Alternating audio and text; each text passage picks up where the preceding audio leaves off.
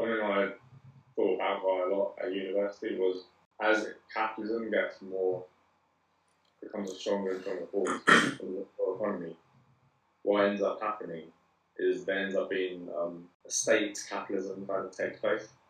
It starts taking form. So actually what we see is surveillance, greater surveillance is becoming more and more necessary in increasingly capitalist world. Yeah, I mean that's already started, isn't it? Yeah, but I think it's on the tipping point. Yeah, definitely. Yeah. And that will make like AI. I mean, is scary. What will happen? Because I don't think there's anything that I can't replace.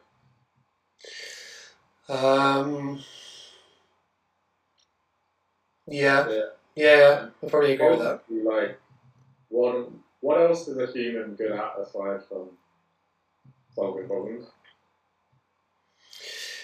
I mean, do you have things that can exceed? I think empathy and sympathy and stuff like that. Like it wouldn't take any of that stuff into calculation. It could. It could no. It could simulate it. It could simulate, but then on some level, if you took two worlds, so if you had a zombie and this is like a philosophical problem. Yeah. So if you've got like a zombie which is completely just a copy, but without all of that emotion, and it was to run exactly the same to an outside observer, to an alien who's watching it, they look exactly the same. They're being indistinguishable from each other. Yeah, but to us living actually in that world, you can tell. I mean, it won't matter like what we think about it. It will just be the way it is. That's the scary thing about it, because you can't actually the feelings of other people won't matter. The feelings of people won't matter. I mean, that's even more scary. Yeah, it's just worrying. Like, I mean, it is in the future, and but I don't think it's as far off as. No, I can already see it happening. Like it's already started. And I mean, like you take away delivery jobs in the US, that's 50% of the economy. As capitalism becomes more efficient, how do you generate profit? How do you say something's of value? It needs to have work done to it. And then without that work done to it, if you become increasingly efficient, you notice how things go down in price. That's not a good thing that's not a good thing for how capitalism works. It essentially means that you can't create profit, you can't make profit, and it becomes harder to make profit. So only the ones who are able to arbitrage are the most efficient processors. But that leaves not enough cash for everyone else. Yeah, well, we're seeing that already as well. Things like Amazon, like that's what happens with the internet. Yeah, like, that's what it does. It basically it will destroy more than it creates over time. Yeah, unless you're within that company already. So whenever children ask me, like, what do you want to be, or what should I be? A robot. I always kind of think you need to be the one who creates the. Yeah, you need to be on the top of that hierarchy. Yeah, because you need to be like the Mark Zuckerberg. Yeah, I mean, like. No, but even. But then you've also, I mean, how many. That's such a fraction of the population. Those sorts of people. Well, at the end of the day, that's going to be. Or you become the owner of the capital, which means like you need to own companies. Like you need to own companies on that wave. Otherwise, you can't. You own nothing. Yeah. I mean, yeah. There are opportunities for those who can exploit it, but you kind of need to be able to predict what's going to happen. like at some point it's unsustainable. That's the main thing. Is it all just eats itself? Like there's only so much you can in a consumer society where everyone's consuming all the time, and yet unable to earn enough to consume.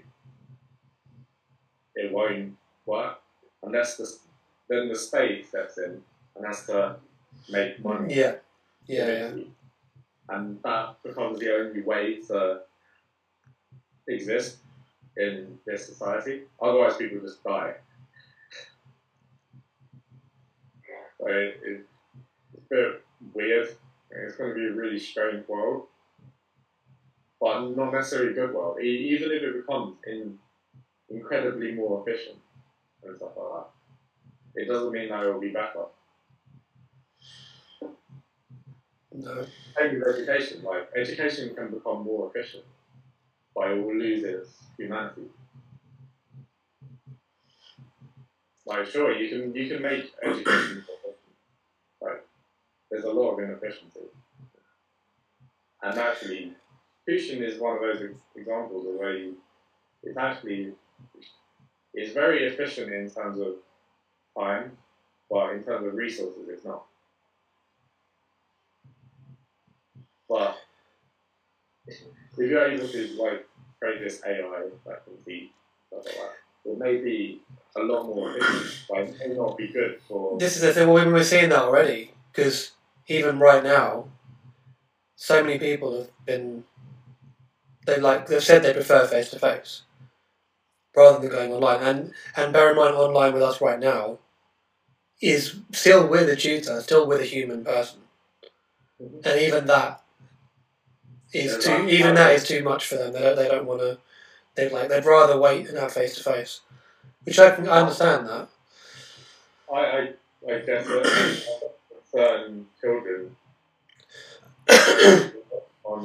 unless somehow you can make that extremely visceral, so you increase interactivity and stuff like that. Like it is, so it's almost indistinguishable. Yeah.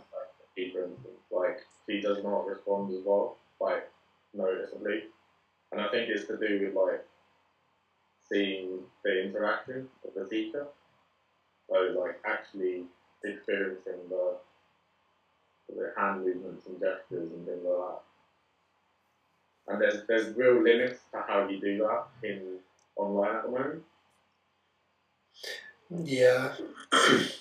Especially, I don't think it's impossible to like create an AI classroom that is, or a VR classroom. I mean, VR is the way it's going to happen. But how do you make that accessible? Like, think about it this way. Like, one of the biggest problems is like India, or in lots of the developing world, where people don't have internet connections. You can't take that for granted. So, thanks to this crisis, and thanks to lockdowns, basically a lot of children are just out of school, like completely out of the education system. They've gone back to work. That's good. Mm. And that education is really how you get out of that situation, and yet they're unable to access it. Well, that's why us continuing is really important. Yeah. So, yeah, I'm going to integrate some of those ideas into the voice, right? Yeah. Because I think that's like, where is education going is something that we need to think about.